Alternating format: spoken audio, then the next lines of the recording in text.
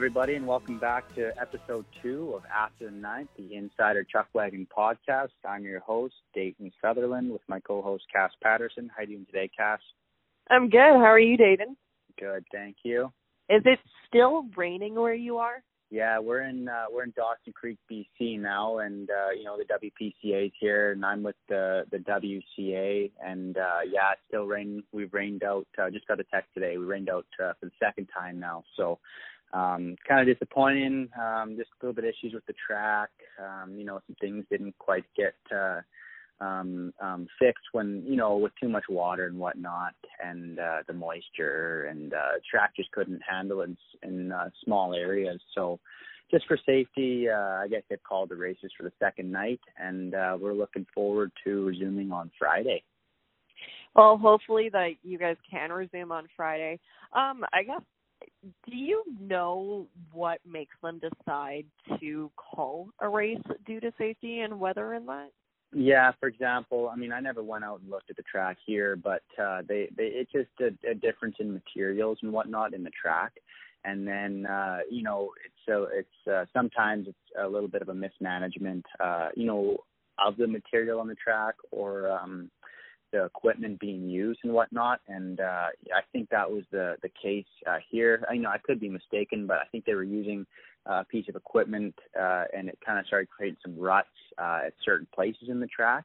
And, nobody knew that it would, obviously, but once it did, then it had damaged a certain spot, just a very small, they're talking like a 4-foot spot in the track, but it's right when you come on to out of the infield onto the track. So, just for the safety of the horses. Plus, the WPCA's had a long season so far, and they haven't had a ton of time off, so I don't think it necessarily hurts them to miss a night of racing here.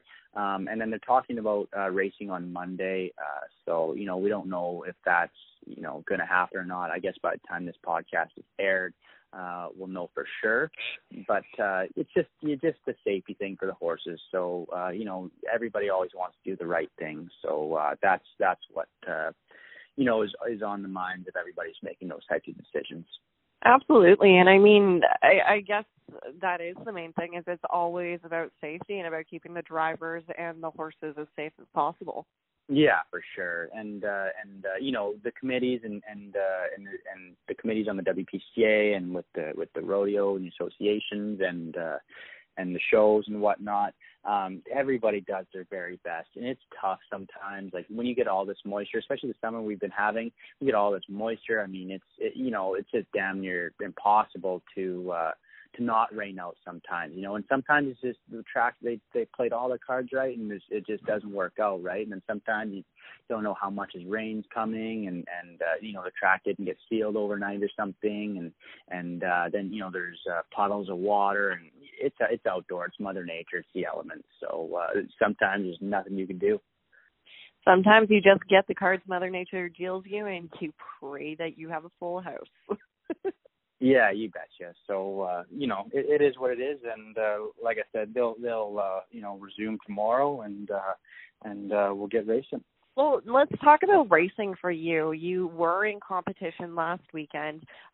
We had Strathmore here, so if people follow us on Instagram, they saw I went to those races a couple of times, got videos and pictures and that.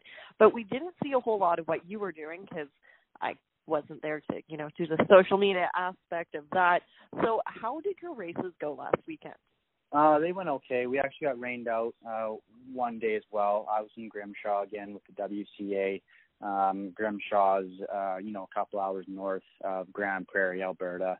So we were racing there. We got rained out the first night, I believe, and then, or maybe it was the second night. I just forget. So I raced one barrel either way. And we had a good run out the one barrel, and I was about 0.4 of a second from the first spot. It's only a 3-day show, so to win the show, it's an aggregate time, and I felt that I was close.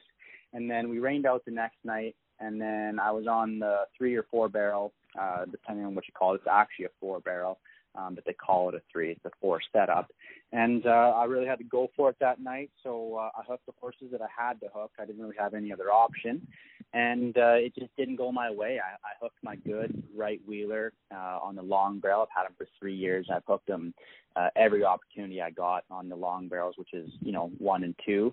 And I tried hooking him on that 4 barrel, that short little turnaround, and it just did not work. He was just so chargy and rammy, and I couldn't get him quite turned. And I turned with the guys I was with, but I honestly just felt that with the horsepower I had to go for it, and I could have outturned him. Had everything played out perfectly, and had I anticipated, more what the horses were doing, but there's just so much going on at one point. I just couldn't. It's really tough to be strong and quick at the same time. The horses has a lot of mouth. Nevada that charges so much. So, yeah, I turned with those guys. I felt I should outturn them had I wanted to win the show. But yeah, we just didn't get it done, and moved on, and now we're in Dawson Creek, and going to switch out the outfits a little bit. I'll switch wheel teams with the lead teams, and hopefully I can make a bit better turn and start out turning these guys.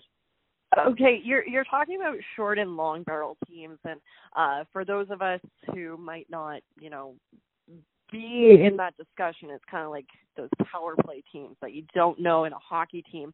Do you mind explaining those to me, and kind of just like, I guess, the other people on the podcast, and how you make those decisions, and what makes a good short barrel team and what makes a good long barrel team? Yeah, so like I said, long barrel is the 1 and 2. They call it the long barrel because it's sort of a longer distance between the two barrels. And then the short barrels are 3 and 4, and there's obviously shorter distance between the barrels. So every guy's different. Some guys want horses that cheat a little bit, on the longer barrels, so they can get kind of a quicker turn. They don't have to drive as much. And by cheating, I mean, the horse starts turning the barrel before you tell him to. And then all you have to do is, hold the left line, hold them off. And then as soon as you, release that left line, that horse, that right leader and the left leader just start to drop together, and they start turning the top barrel. So it's a lot less work, and it's a little bit easier, if you got a lot of charge behind you with the wheel team. So, every guy picks something different. A lot of guys, like on the short barrel, it's I think it's 30 feet or something on the 4 barrel. And usually guys will keep their 3-4, teams together. They use the same team for both barrels. So they'll have horses that, can really start, and then, really get that pop. And then as soon as you get to the top barrel, it feels like 2 jumps. Like it feels like the horn goes and you're turning on that 4 barrel. So, they want horses on the right side that really turn quick, like Lightning Luke. Luke Tournier is like the perfect example. I don't know how he does it. He drives it as, left line. He gets these horses that it's 2 jumps, and then the whole outfit just folds over top. And a lot of times he's so consistent with it, he'll turn like the whole barrel will turn around just by both of his hubs, spinning that canvas on top of the barrel. It's fun to watch. Next time anybody watches Luke turn, he does it almost every single time. Just watch him, how the horses work, and they turn so tight. So a lot of horses, or a lot of guys, like those types of horses on the shorter barrels. And then the longer barrel teams, you want something with a lot of charge going to the top, because the distance is so long. So you don't get outturned by guys like Luke on the 3-4. You want horses that really, really run fast or charge, to the top barrel.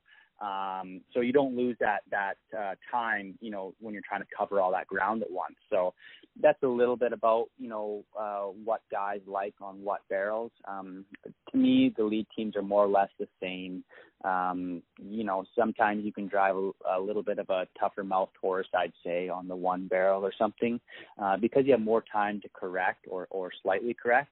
And all you really have to do on a 1 barrel on a decent track where the running is on the rail, because usually, the rail is the shortest way around the track. All you really have to do is be there and don't get outturned, and don't lose your spot on the rail, because then, you already got a wagon length on the guys just being on the inside. So, guys separate those teams, and it's just kind of like having like a first line in hockey, that the Stars will be on, and that would be maybe, say, the 1-2 barrel, because those are your best odds. So a lot of guys will kind of double down on those barrels, and then they'll put the real nice horses or the best horses on that one, and then the next one is kind of to put a lot of running horses since you're on the outside, horses that have a lot of speed and distance in them, because sometimes you'll be running 3-4 wide on the track, you can't outturn the guys or you can't get in behind or whatever. So everybody's strategy is different, and a lot of guys have it figured out really well, Light and Luke being one of them and whatnot. So, yeah, it's a little bit about those different types of teams and managing that. That sounds like a lot of chalkboard talk that goes on behind the scenes that no one really thinks about or talks about. Yeah, I don't know how much how much sense I made with all that. It's it's hard not to use the terms and stuff, and if I was talking to another driver, that would just be common sense, right? A lot of people know, and then some guys get way more into it and can tell you way more complex things. For example, I was just talking to my cousin Mitch Sutherland just yesterday, and we were talking about lead teams, and I was kind of saying I'm having a little bit of trouble finding those horses that want to just drop and turn around really quickly. A lot of my right leaders, I have to keep turning around the barrels, which makes it a little bit tougher because you have to drive the whole time, not just let the horses work automatically.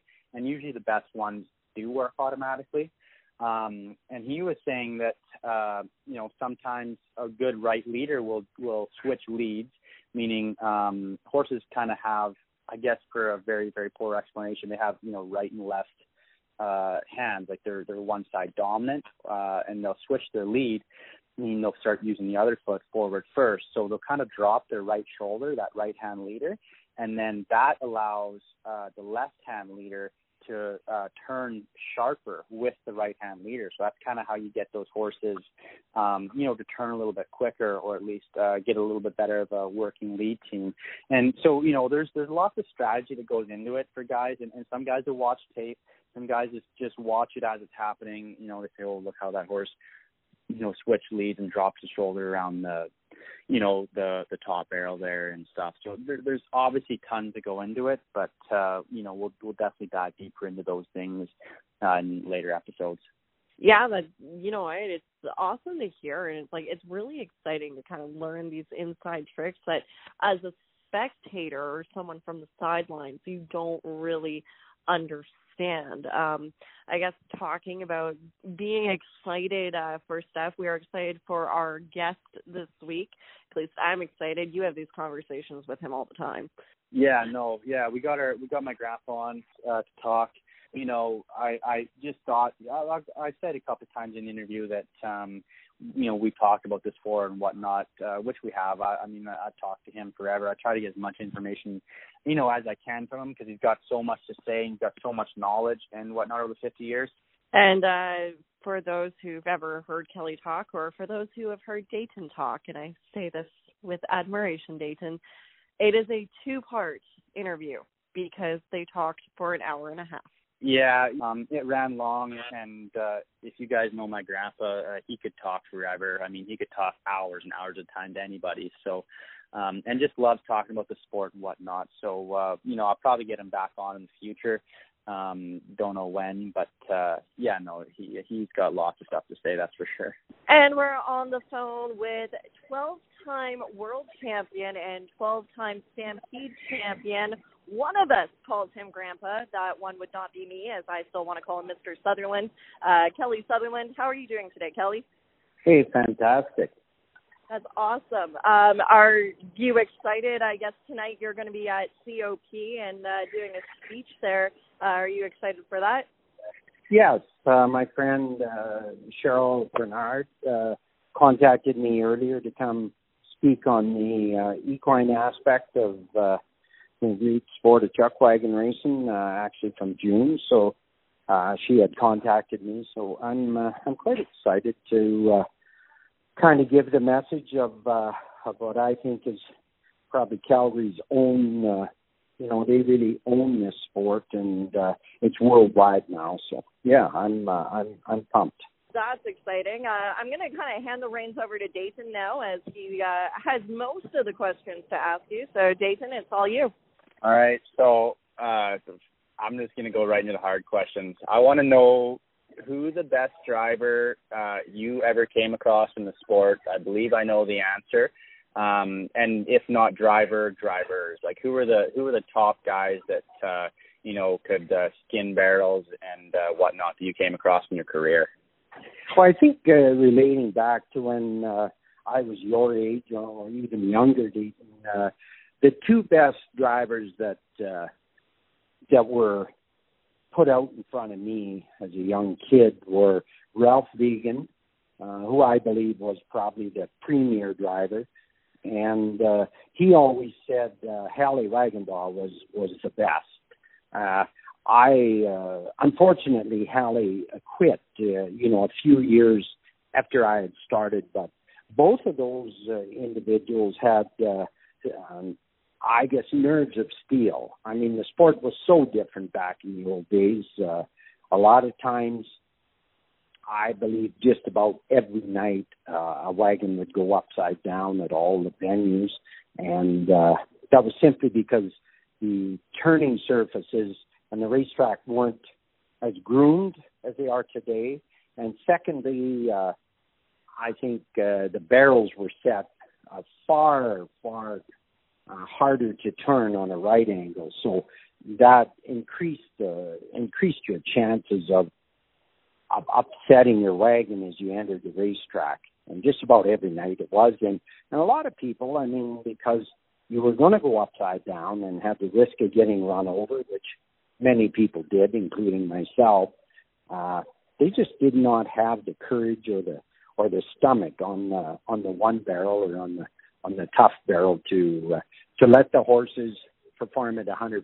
A lot of guys turned it, then they pulled, and they would come out late or last. So those guys had skill that I would only dream of when they picked up 4 lines. I guess my kind of question, as you talk about Ralph Vegan, and that is, how did you get into the sport? I don't think I've ever actually heard this story or learned how you started racing. Well, I think, as a kid, when I was about, early as I can remember, 7, 8 years old, my dad had got an old thoroughbred horse from an uncle of his in Regina who was in the thoroughbred business. My dad loved thoroughbred horses, loved racing, the racing aspect. So I started as a kid galloping these horses and, basically running away. Sometimes he would be beside me on a saddle horse when we were training in the fields of 200 acres or something, so we wouldn't run through fences. And I actually started, riding these thoroughbred horses when I was just a kid. I rode horses my whole life because we didn't have motorbikes. We didn't have, in the Peace Country, the city was 4,000. It was not 68,000. The highway to Edmonton was gravel. So we were remote, to say the least, in them days. And we would go to these small fall fairs all over the country, and guys would have thoroughbreds, or what they called in them days warm bloods, and that meant that somebody had a fairly well-bred or fast quarter horse, and he would breed it. And, it would either be a stud and he'd breed a thoroughbred mare, or else vice versa. And these were the horses that were raced in these small meets all through the Peace Country, and they were really just small 1-day and 2-day county fairs. So I got my introduction there. I loved the speed and the thrill on the back of a horse, and I just fell in love with the thoroughbred horse itself. Scared as any kid, but felt very rewarding to be in front. So I did that till I was about 13, 14 years old, till I got heavier.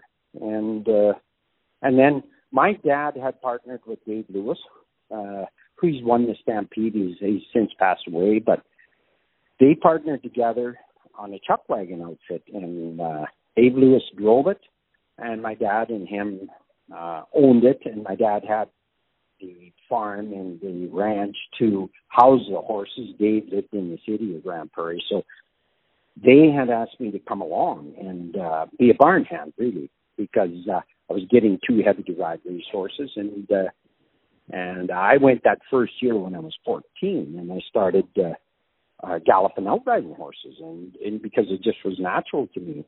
And I started out riding, and from there I just progressed and started driving. You talked a little bit about Ralph Deegan before. Can you specify a little bit more on, like, I know Ralph was an exceptional driver as well, and I've heard that from a number of different guys. Like, was he doing things different, like with his lines and whatnot, that other guys just wouldn't do? Like, was he fairly innovative with his driving style? Well, I think, first of all, he worked with horses from the time he was my age, because he come out of the Rimbey, that Rimbey country, and they logged his parents logged, and of course everything was done with horses in them days back in the 30s and the 40s. So they logged with horses. So he drove horses. So he had a feel for lines, although probably be driving a team rather than 4 horses in those circumstances. But I think the easiest way for me to explain what I think is the combination to be an exceptional driver is you use the example of a horseback rider or a jockey. And you have to understand that in today's world, most of them are Mexicans, or they're from that descent, from Mexico, seem to be, or at least Spanish descent, have become the best jockeys in the world. They're riding in the Kentucky Derby, the Preakness, and all the top-end races. Right. In North America. Well, those people are the same weight. They start in the same place. They are raised under the same circumstances as the jockeys that are riding in Century Downs or in Lethbridge, for example. And the difference is the guys at the Kentucky Derby will make $10 or $15 million a year because they're paid on a percentage of the purses. So the biggest, the jockeys, the best in the world, make $10 million. The difference between those guys and the ones that make $100,000 a year on the circuits in Alberta, and possibly they make $500,000 or $1 million in Toronto, the only difference between those guys is they have 2 skills, in my opinion. They have a built-in time clock in their head, so they can tell at any point in a race to the 10th of a second how fast they're going, which is very important in a horse race. So they're either doing the first fraction in 22 and change, 24 and 1, so many seconds. They can tell. They don't need to look at a watch. It's a built-in skill set they have. The second thing they have is they have the ability to communicate with the lines to the horse. The horse has no idea which guy is on him, but they have that ability to relax the horse, to talk to the horse through the lines. And that is the 2 skills that separate people making $10 million, people making $100,000. And I believe that chuck wagon drivers are the same. I think the very elite in the world communicate with their lines. So the horse can only get a signal by his mouth, because that's the only attachment to the driver. And if he's getting jerked rather than eased, and it all happens in a split hundredth of a second when you're moving your hands, and the odd time he does need a jerk so that he doesn't get out of pattern, and then a release very quick. Those people, the top drivers in the world, have that ability. They can communicate and relax an outfit. They can cue a horse at the exact time, and they cue him. They don't really pull on him, they cue him. And I just think that them are the factors that determine being the elite and getting the most out of the horse, because that's the object, is you want that horse to work to 100% of his potential, and what you actually are is you're just helping him get there. And that's how I view chuck wagon racing. And I know we talked about this in like a previous conversation that you and I had about like me being too bullheaded and trying to drive horses that I probably shouldn't be driving, and it's too much to steer and they're going too fast in the wrong directions. Do you still think that the courage and whatnot that Ralph and Hallie had still plays as much of a factor in today's sport, or less of one? Well, I think it displays less, because the chance of risk, although the risk of injury has declined, and rightfully so, because of the safety measures. I mean, we had a lot of accidents in the early years because of the wagons, the equipment. There was no money, no finances, and people could not do it. And I think a lot of those competitors weren't going as fast. Maybe the top 20% were at a competing level that could win. The rest would just go there to perform at a slower pace. You slow the sport down, you're going to have less accidents. But right. I think the courage, I mean, you can eliminate all of the drivers that have any fear of injury, any fear that don't have that winning aspect, win at all costs within the rules, keeping in mind protecting, humans first, horses second. But those things also elevate a driver. When I look at a field of 36 drivers at the Calgary Stampede, I rate in my own mind instantly by watching them, if I can get a close-up of how they drive and how quickly they respond to how horses react, because you're not driving a car that's doing the same thing every trip. What you're doing is you're actually working with livestock, so you're going to get thrown a curveball. I can watch and tell which drivers have higher skill levels. Now, that doesn't necessarily mean the driver's going to win, because the horses aren't equal. So if a driver that does not have the top skill can still win if his horses are 25 or 30% better than the driver with all the skill. Because I still think horses are 50% of the equation, possibly higher now as they ease the settings of the barrels. And I think that possibly horses now are encroaching that 60 to 70% equation to win. I think the other thing, in the old days, it was always 50% horse, 25% skill, 25% luck. So right. if you were way above in any of those categories, which I think the top drivers were, you could win with less horsepower. You could win with 40% horsepower because you had 35, 40% of the skill. But in today's world, I think horses command at least 60, 65% of the winning combination. And I just look at it that way. What I relate to like a driver, and I always go back to this story when I was a kid, because I was as nervous as anybody. I mean, I am high energy and whatever.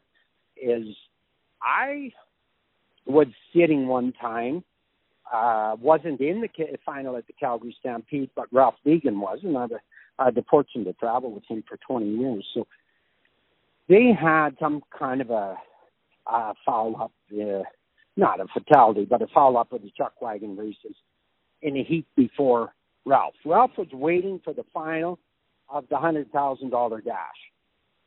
And he was sitting there, and he was odds-on favorite to win it. I can't remember if he won it that year or not, but he was odds-on favorite. He was sitting there longer than previously planned because of the hold-up in the race before. Yes, because as you know, we're lined up in sequence to go, so there's no hold-up for the show. So they radioed over and said, we're going to be 10 minutes. So here we are waiting for the finals, and I'm young and pretty hyper, and I jumped out of the wagon, and I held his lead team, and because the horses sometimes get antsy, they're in routine, a horse, so they were waiting an extra 10 minutes, I believe, or 15, because they had to get something to pull the wagon off. They had to lead the horses back to the barn, and get everything, and then the harrows and equipment to groom the track. And then all of a sudden, the guy hollers at me from the gate, all right, we're ready to go. Ralph was first out, so he was on barrel 4. I remember we were sitting right by the racetrack because we line up 4, 3, 2, 1 to enter the track. And I said, okay, Ralph. And I looked up, and he had crossed his legs and fell asleep on the seat. Now, really? You talk about somebody that is totally relaxed going into $100,000 race. We're ready. Oh, he said, are we ready to go now? Yep. Out he went. And that is a lot of what has to happen to a champion driver. He has to be no different to the horses, whether it's a $100,000 race or it's a practice. And that is one thing that a lot of drivers have trouble with, because that horse relates something different when he goes in for a big race. That guy is nervous because he feels different on the lines. And I learned a very, very valuable lesson there, that you make sure those horses just think it's another race. We're going to go the same as we always do, and we go for broke.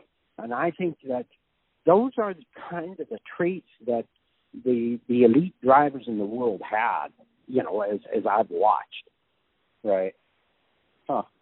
So, and that's something that you were always excelled at is driving under pressure, is it not? Like I remember in 2011, 2012 and whatnot, and the year you won back-to-back, and you were explaining, you know, what was happening before the races with the horses, and you said like everything was just incredibly calm. You also had, like, I remember the outfit. You had Deb and Reggie and Money and Spitfire, I believe, and Reggie's a horse you had for from 3 to, well, now, which is 25, 27, however old he is. So that was something that I know that you had to thrive under pressure and whatnot.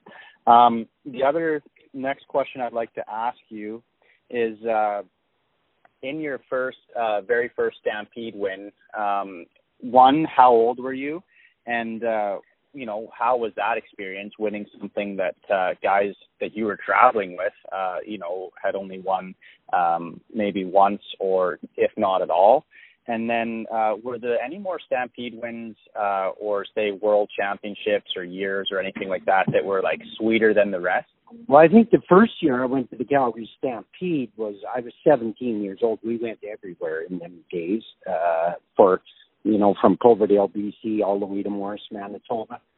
And it was very intimidating, to say the least. The fortunate thing for me, because of the way my genetic makeup was I was out riding every heat except what I was driving in. And so there was 8 heats in them days, not 9. There was 32 wagons that raced, and that number did not change till 1981, and they added one more heat. So for all of the heats, I would just have my dad jump in the wagon after my race, and I would ride previous. I would take the heat off usually prior to my race, and then he would pick the outfit up as I went back for the wave back and the thank to the crowd, thank you. And then I would bail off and get back on an outriding horse. So to me, I could take all of that nervousness and fear, whatever. I could do that with through the outriding horses and riding a horse and get rid of, I guess, all the adrenaline that was stored in my body. And I made so many mistakes the first few years that I drove. I mean, I think the first year I won 1 or 2 game monies in Calgary, and then I would go out and hit 2 barrels or whatever. And, you know, I finished, I don't even know where I finished. It would be in the record, but I think it was 8th or 9th. But the other thing is, I mean, I always had a lot of horsepower, but I learned probably within the first 3 or 4 years, 5 years, that if I did not have a completely broke lead team that I could drive, and the only real power I needed was behind, because if you can't steer and stay away from penalties, you're not going to win. It don't matter how fast you roll. And I learned that, and how I learned it was I never had a good right leader, and I made it through the 1972 Stampede when I was 20, and I made it through with the first proven right-hand leader, that good one that I had, and I actually won the race, and I had a late rider that night, and I lost it by 28 100, so I was second. But, you know, the good part was my traveling partner, Ralph Egan, who was 50 at that time, had never won the Stampede. He was second 8 times, and he won it. So him and I come neck and neck to the wire, and but that wasn't a that wasn't a dash, was it? That was an aggregate back in those days for Stampede. That's right. The dash did not come till into the late 70s or early 80s. I believe the late 70s is when they would put the top 4 guys together, and they would run as a dash. But keeping in mind, they still carried the aggregate time forward. So the only thing you won was the big pot of money, but the championship was still declared on aggregate time. So that was in the 80s. And then, of course, they've changed it for more crowd appeal since. And, you know, sport has to change. I mean, can never stay the same to be appealing to the people. Right. So Ralph won it that year, and that was big for him. That was his first time. And then you won it when you were 21. Is that correct? I won it in 1974. I was 22. So I think the next year I tipped over on the bottom of 1.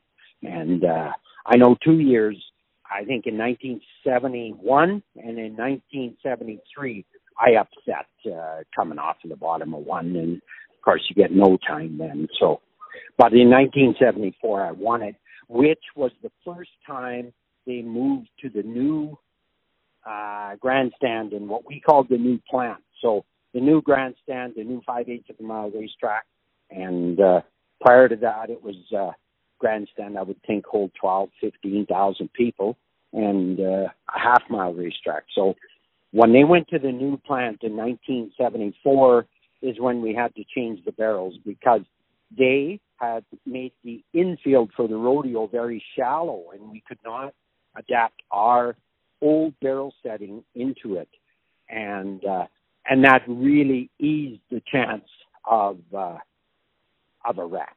I mean, there was hardly a wagon ever upset after that at the Calgary Stampede since 1974. I think there's, you know, the latest one is Rick Fraser, you know, 4 or 5 years ago.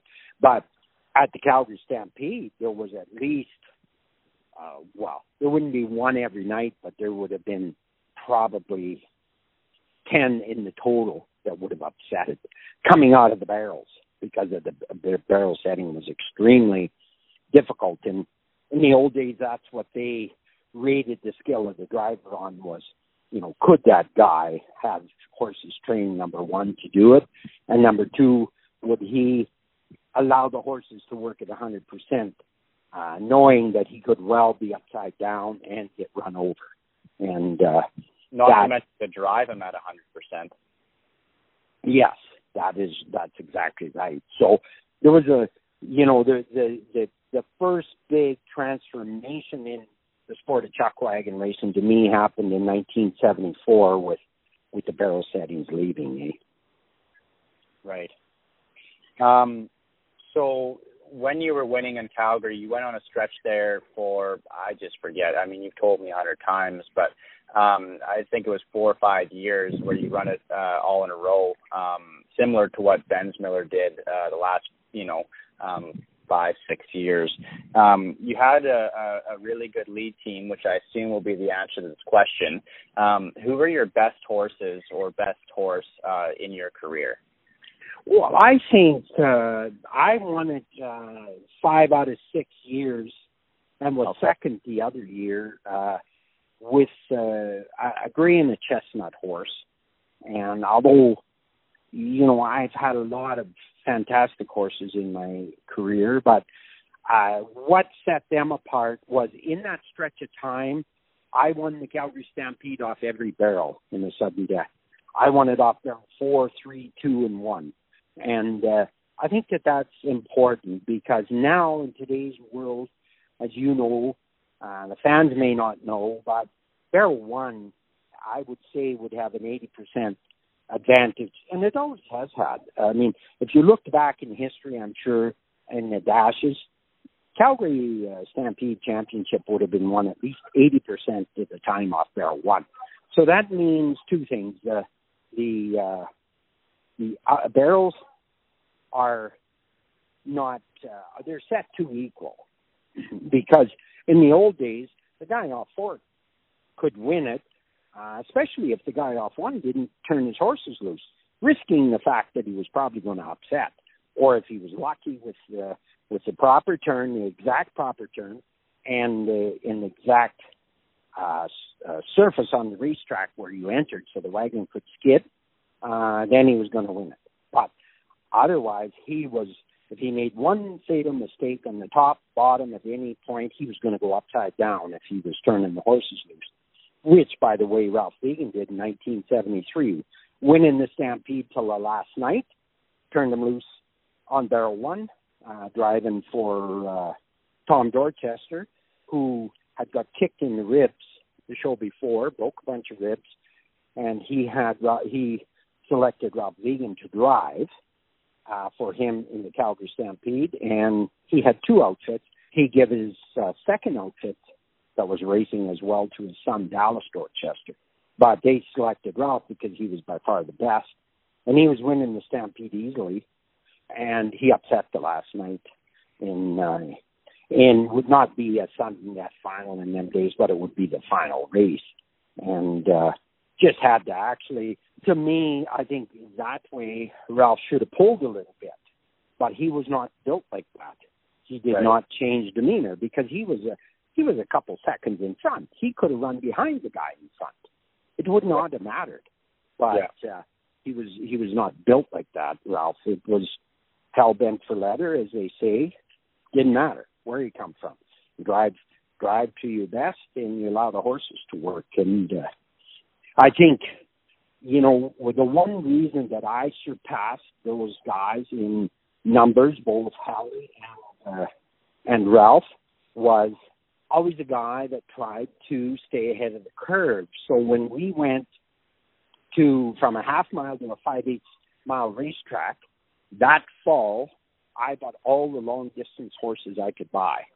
Because, keeping in mind, it's that last quarter or eighth of a mile that makes up that difference is where the race is won and lost. And I just easily, with those horses, I did not have to be in front when I turned out of the barrels if I had a little trouble. I was in front when I hit the wire by many, and I was going away from them. So it was, I think I always tried to look at where the sport was going and tried to be ahead of the curve, both in horsepower, in horse care and stabling. We built the first barn for horses. I mean, my dad and I and the welder designed it, and the first liner. The first liner that you house horses in a place where they don't have accommodation or box stalls, which is a number of places in today's world, not the Calgary Stampede, but a number of other places. And otherwise, you just have no place to keep your horses away from the elements. So, I mean, in today's world, it's a given. You cannot compete if you don't have a barn anywhere. And that's just advancement in the sport. So we were the first people to do that. I just always looked at the sport as being challenging. And if I got beat, I just spent all the time I could figuring out how I could get back into that winner's circle. Right. So with Ralph and Bobby, the Gray and the Chestnut, the lead team, were they that much exceptional in the rest, like say in the run department when you bought them, or was it mostly in the barrels, or did they just have a combination of both? Because I heard, I heard how good they were from you, but I've also heard from other guys that, that they were likely the best outfit that they've ever watched. They would work in sync. Not to mention they were, best of friends in the pen. They were inseparable. There's a picture hanging on your wall that was painted by, I believe, Carolyn St. Clair. Is that correct? That they were eating out of the same feed bucket. So what were those two like? Like, would they just so much chemistry, or what was the key there? Well, it was interesting. One horse was rescued from slaughter in Spokane by a guy named Bobby Dimmer, and he was the chestnut horse. He was sold at a racetrack. He was extremely sore. They were quite a small featured horse, and ended up coming to Bobby Dimmer, who was racing on our circuit. He got a call from the meat guy down there, and he said, I have a small horse for $300. He said, do you want him? He looks fairly sound. And Bobby Dimmer said, yes, put him on a truck, send him up to Olds. I think that's where Bobby was. The other horse was a horse purchased by Edgar Baptiste, or the Baptiste family, and he was actually claimed, and was quite a good racehorse as a 2-year-old in Winnipeg. His name was Prairie Premier, and I called him Ralph, because I think the best premier, in my knowledge, to hit the province, at least so far, has been Ralph Klein, and Ralph Klein is a friend of mine. So, I told Ralph when he come to the barn, it's not, you should be proud, because that's the best left-hand leader that's ever walked. And because some people, if you nickname a horse after him, they think it derogatory for some reason. But no, I nicknamed him because I know was the best ever. And he actually helped the right-hand leader who was not the best right-hand leader. He became the best working with his partner. They were both, I believe, 6 years old when we got him. Bobby, I think, was 5, and the gray horse was 6. And that was part one with Kelly Sutherland. A huge thank you to Kelly for spending the time to talk with me and Dayton, mostly Dayton. I just kind of sat there and enjoyed and listened to kind of both of them talk about the sport, their passion for it. If you did hear in the interview, me and Kelly talked a bit about him being at the Canada Hall of Fame and giving a talk there, and he had an interesting story, Dayton, that I was kind of hoping you could build off of. He was talking about, I guess, what you could call your dad's Canadian Idol, a horse that Kelly said he bought for $900 back in the day, and your dad ended up getting this horse, and he's been with your dad up until Stampede. So I don't know if you can kind of talk to me about that and give me and the listeners a little bit of a backstory on the horse. Yeah, we talked about Logan's horse, Canadian Idol, and each guy might have one or two of these horses in their lives, in their career story, that are just their favorites, their best. Usually both, their franchise horse or whatever, however you want to say it. And Dad's horse was a horse named Art. I don't remember his full paper name, but we called him Art anyways. And I don't know how old Art just passed away, probably about 25, 28, something like that. But, he passed away. He was Dad's best horse, for a lot of years. He drove him on the lead, and like you say, he was a $900 horse. There's actually YouTube clips on my dad's YouTube channel about this horse, from 7-8 years ago, and how he retired him in the pasture and whatnot. And that's something that Logan said too. Actually, that Canadian Idol would die on his farm and live out the rest of his years there, and horses die just like people, and if they're fortunate and live a healthy life, they die of old age, and that's what happened to Art. He's my dad's best horse. We grew up with him, and I don't remember being around without Art. I think Art was there, my whole life. So just a member of the family, and it sucks to see him go, but that's just what happens. He died of a heart attack at 25 years old, we haven't exercised him or trained him, in years. He's just been eating grass and hay and the odd time oats and whatnot, and he runs around the pasture, with his other friends and horses in there and stuff, and just lives a retired life. And he's a fortunate horse, and got to live out the rest of his life on Dad's farm. And he was such a good horse to my family. So it's great to repay the horse, especially one that's been so loyal and does that for you for so long. So that was sad and tough on Mom and Dad, especially because they've had the horse for so long. But it's a reality, right? Just like an old dog, and they passed away, and that's just how it is.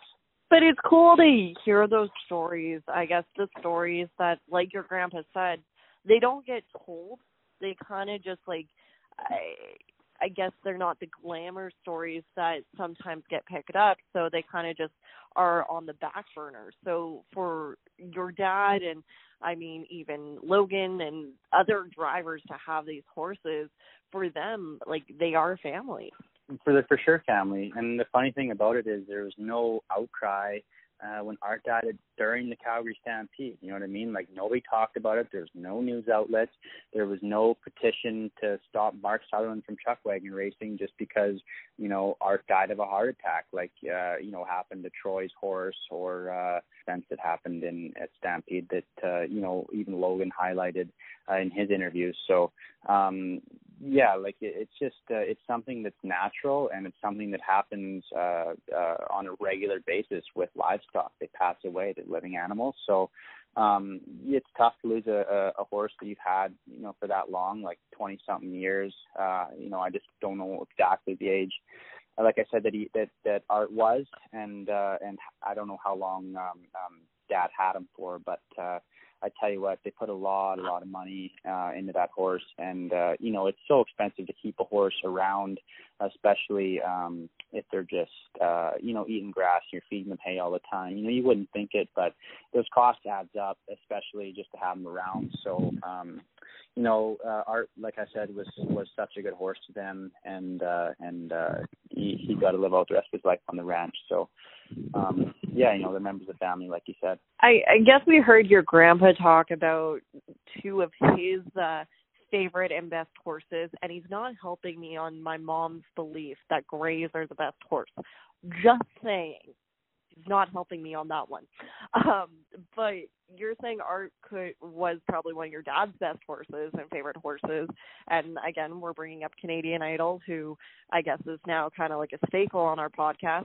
And he's one of Logan's. So do you have one yet? You're still pretty young and pretty early on into your career. Do you have a horse yet that is quite, I guess, your best or favorite horse? Yeah, I got a best horse. You always got a top player, right? So, or an MVP, most valuable player, whatever. Right now, my best one, it'd probably be a toss-up between a horse I got from my cousin Mitch named Fitz, or one I named Nevada, who's been on the right wheel for me that I was talking about for 3 years. Same trip every time. He's got big run, loves to go to work. He's mad every time he doesn't want to get a run. He's that type of horse. So he's definitely probably my most valuable or my best horse so far.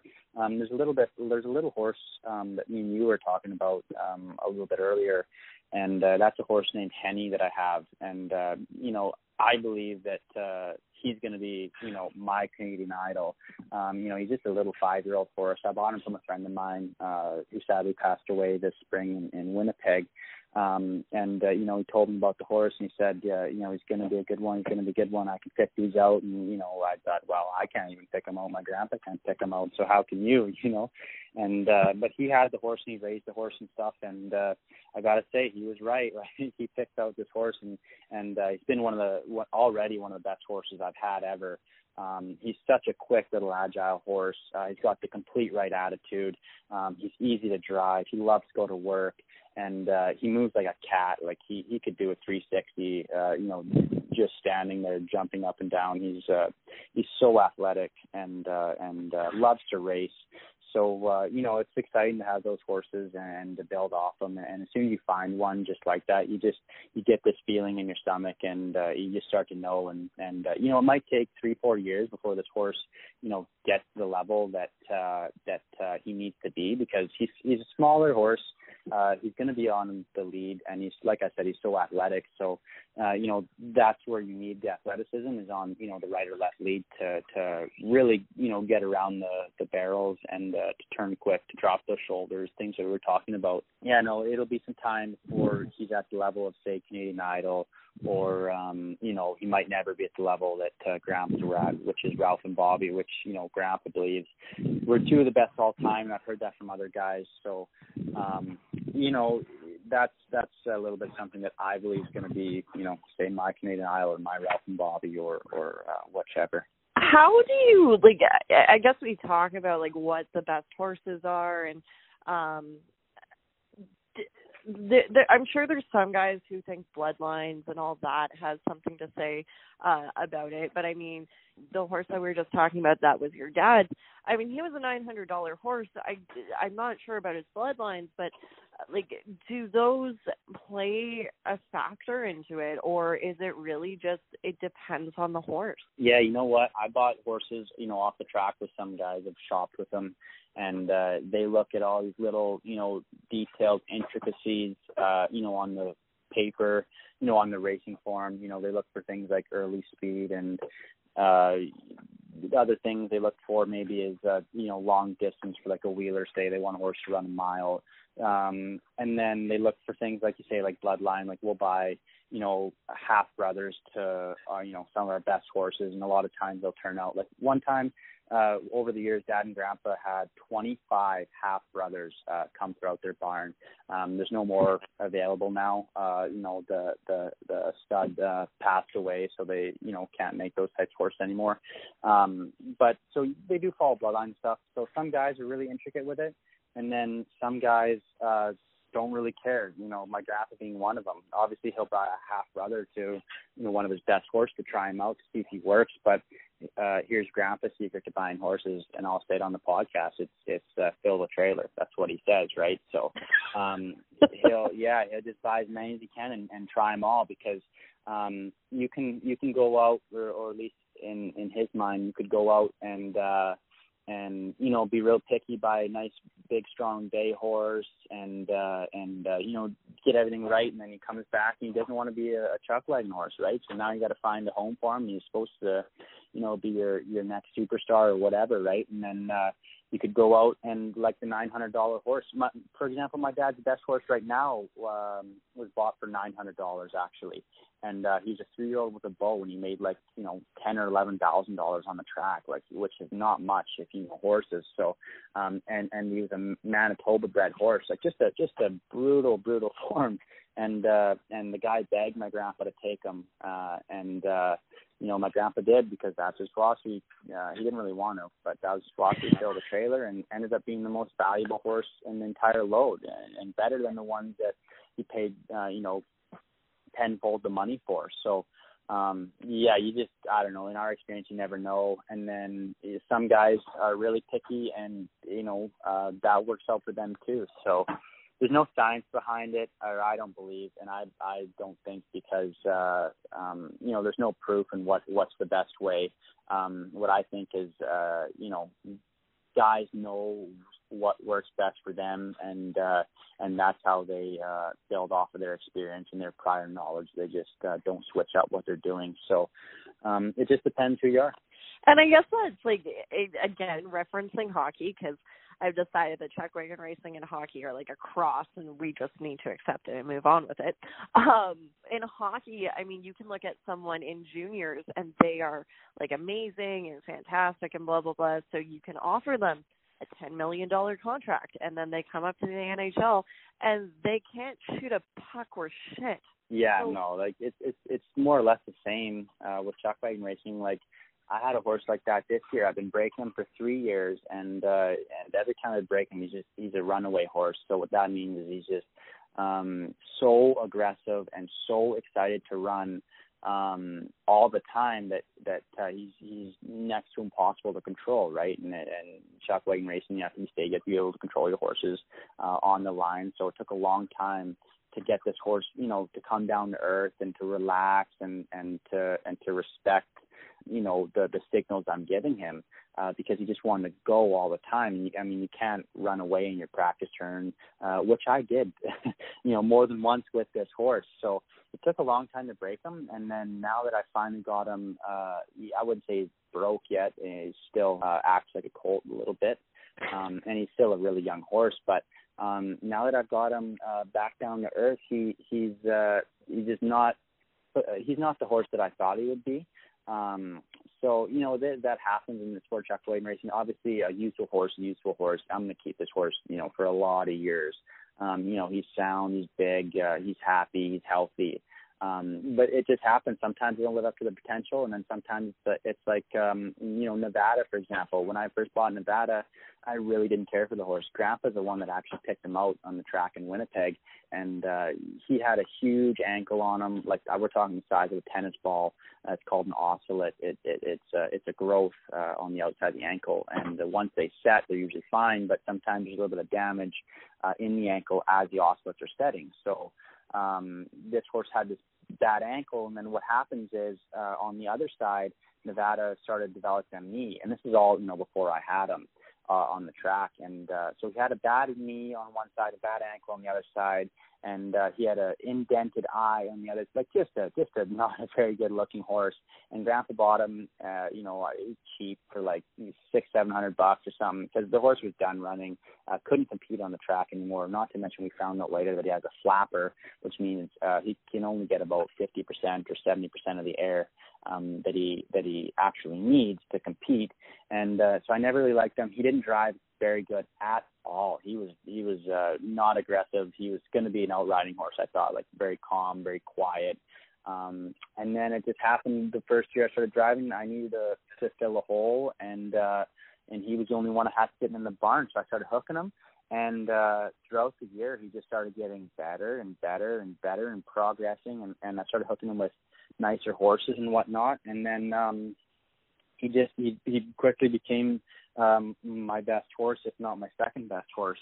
And now here we are 3 years later, and I could sell him for a lot more money than I bought him for, that's for sure. And I can make a lot more money than what I paid for him. So sometimes they just develop, and sometimes they go downhill, and it's such a process for these horses to turn into what they could be. So you just never really know, to be honest. Well, I guess that's it for our horse talk. I feel like I've gotten to know a good half of your barn, and I still haven't been to your barn yet. It's good for guys love to talk about their own horses. Let's put it that way. Everybody wants to talk about their own horses. So, and it's good to talk about the details, I think, of the horses and what goes into a Chuck Wagon race and whatnot. So, if you guys have any thoughts or reviews, or you guys want us to maybe, try something different, we're open to everything. We've got some more, high quality guests coming up, guys that I want to talk to. One guy came to mind. I don't think anybody would be able to guess who it is. I was texting him just the other day and asked him if he was going to come on, and he said he's going to. So we're going to record that next week. And then, we got some other elite wagon drivers that are going to come on the podcast, and we'll try and pick their brains a little bit and give people ideas about, what it was like for them coming up and how they got to where they are today. So that's exciting, and can't wait to talk to those guys as well. And exciting news for you, Dayton. You're hopping back on the WPCA right as you're going to defend your title at Rocky Mountain. Yeah, I guess I will be, trying to go back and win Rocky. That's the plan anyways. I'm going to borrow a couple horses from Dad just because I turned a lot of mine out this year because I didn't really think I was going to be on the WPCA. So, I'll be borrowing some horses from Dad, and we should give those guys a run for their money. Rocky's kind of a funny track. it really, really favors the early heat. It tends to get looser and heavier as the heats go on. So it favors those early heats, and that's kind of how I was able to get it done last year. I had some really nice horses.